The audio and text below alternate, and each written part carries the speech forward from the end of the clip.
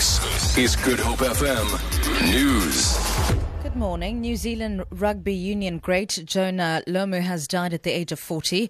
Lomu, who scored 43 tries in 73 matches for New Zealand between 1994 and 2002, was diagnosed with a serious kidney condition while still playing. The condition forced him to quit the game, and he had a kidney transplant in 2004, but it stopped functioning in 2011. Family spokesperson John Lomu says Lomu's death was unexpected and that he just returned from the UK after spending time there for the Rugby World Cup. He revolutionised his number 11 wing position, scored some unforgettable tries, remains the youngest ever All Black on debut. His loss is going to be very deeply felt right across New Zealand society.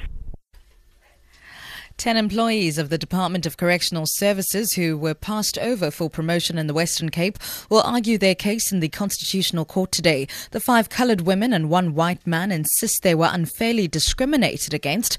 Using national demographics, the department said there were an overrepresentation of coloured people at the level of promotion.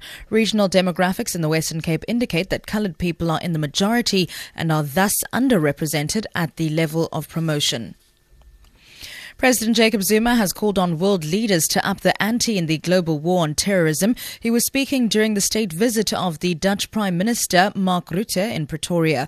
Rutte's visit to South Africa has been cut short following the terror attacks in Paris, France.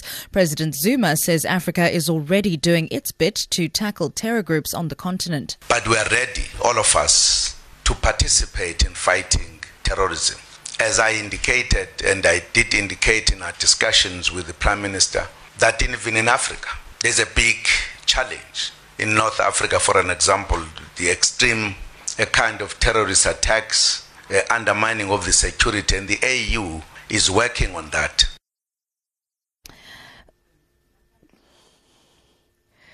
An explosion in the Nigerian city of Yola has claimed the lives of more than 30 people and left dozens injured. The blast appears to have struck a busy market area where traders were closing up for the day.